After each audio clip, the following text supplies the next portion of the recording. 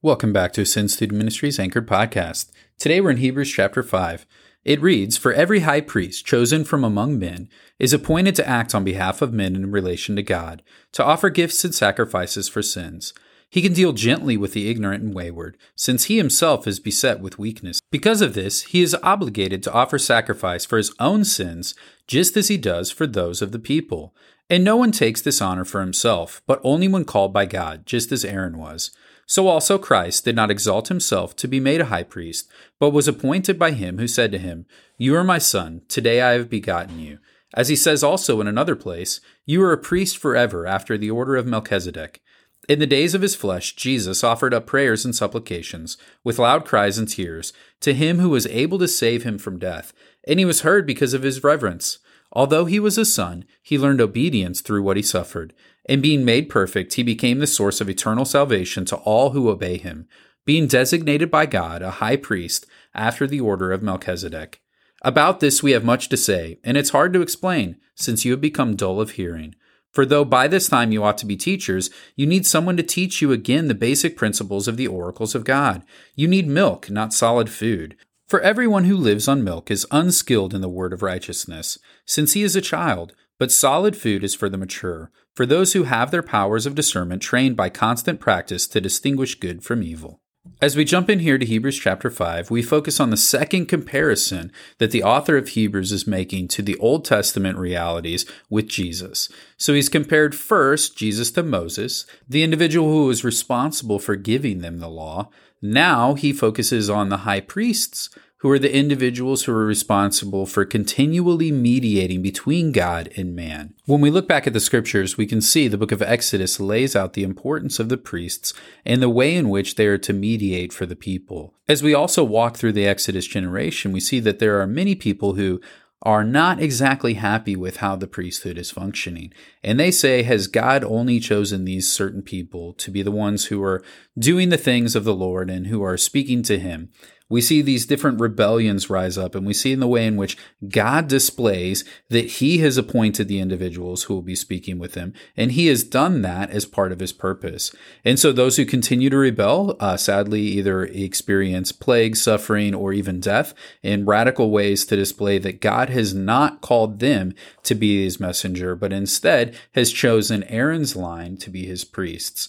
And within that, and here in our passage, we see that the importance of what's happening here is that just as these individuals did not choose to be there, God appointed Jesus to make him the high priest. And so as we focus in today on this nugget of truth about the way in which Jesus is the great high priest for us, we need to understand that Jesus was appointed for this task by the Father to be the mediator between God's people and himself.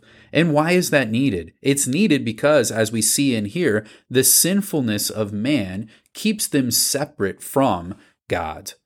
The sinfulness of the high priest, verse 3 and verse 4, kept him from God because the sin needed to have an atonement so that the individual could be in a right standing with God and go before them.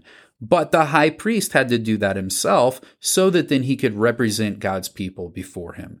But Jesus did not have to do that because his priesthood is different. His priesthood is different because it's here spoken of as being a higher order, the order of Melchizedek. It's also different because Jesus did not have the sin that needed to be atoned for himself.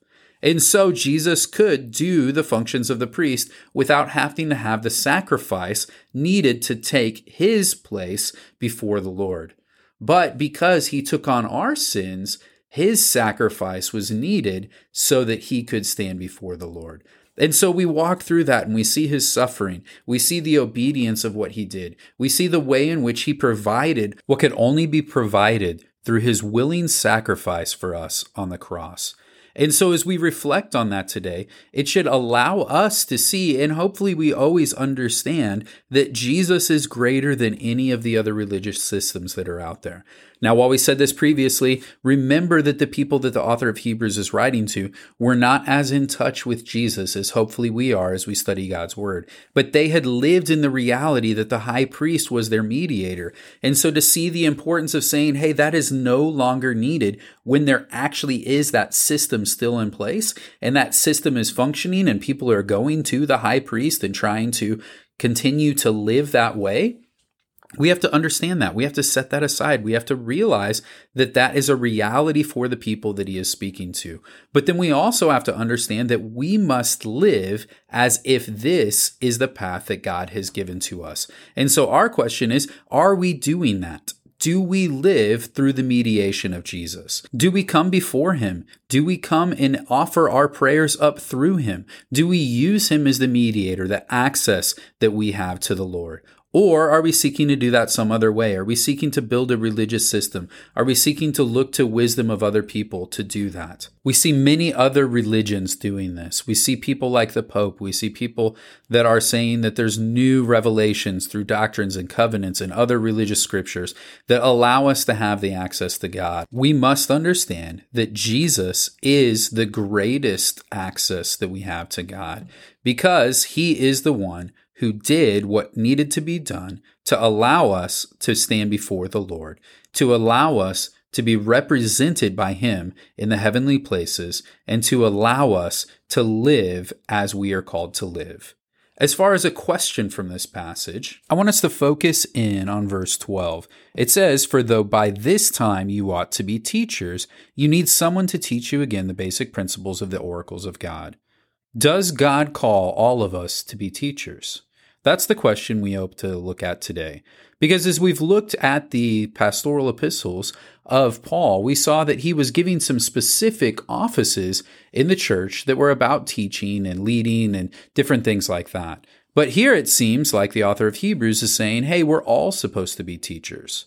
So how are we to understand that? Has God called some to be teachers, or has he called all to be teachers? When we look into this, we see that there are some aspects in which God has called all individuals to be teachers. In order to be a teacher, you must understand what you are instructing others with. That is the great message of teaching.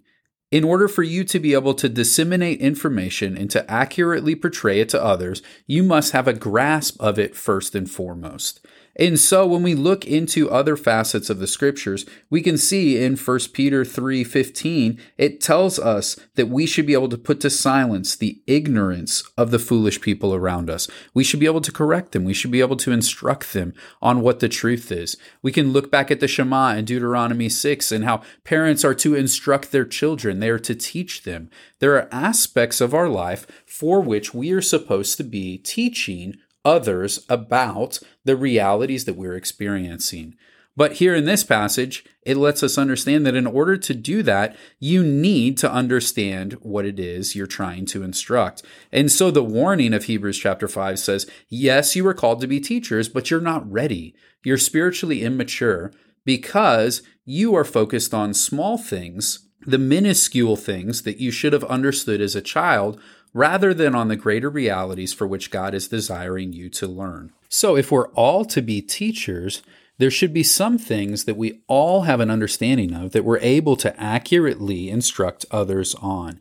And so a big question would be, what would those types of things be? What is it that we should be able to accurately speak to others about the things of the Lord so that they can understand the realities that we're seeking to explain?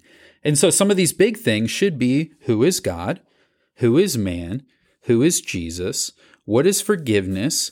Things like that. The biggest rocks of our faith. We should all first be able to understand these realities for ourselves, have internalized them, understanding how they impact our lives, what that means for us each day we live, and then we should be able to explain those realities to others, because that is what God has called us to do. He has given us the message of reconciliation. He's given us the opportunity to be used by his kingdom and for his kingdom purposes. So we each have to have an understanding of what that looks like. We're each called to be teachers and to be able to move past these elementary principles that should be forming the foundations of our faith and be able to move on to other greater realities like these that are being explained here. the reality of the significance of Jesus for their lives over and above these other things. It's then that you move from just knowledge to wisdom and discernment.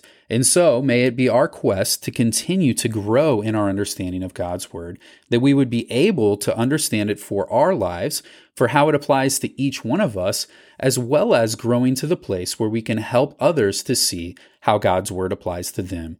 As you endeavor to do that today, know you are loved.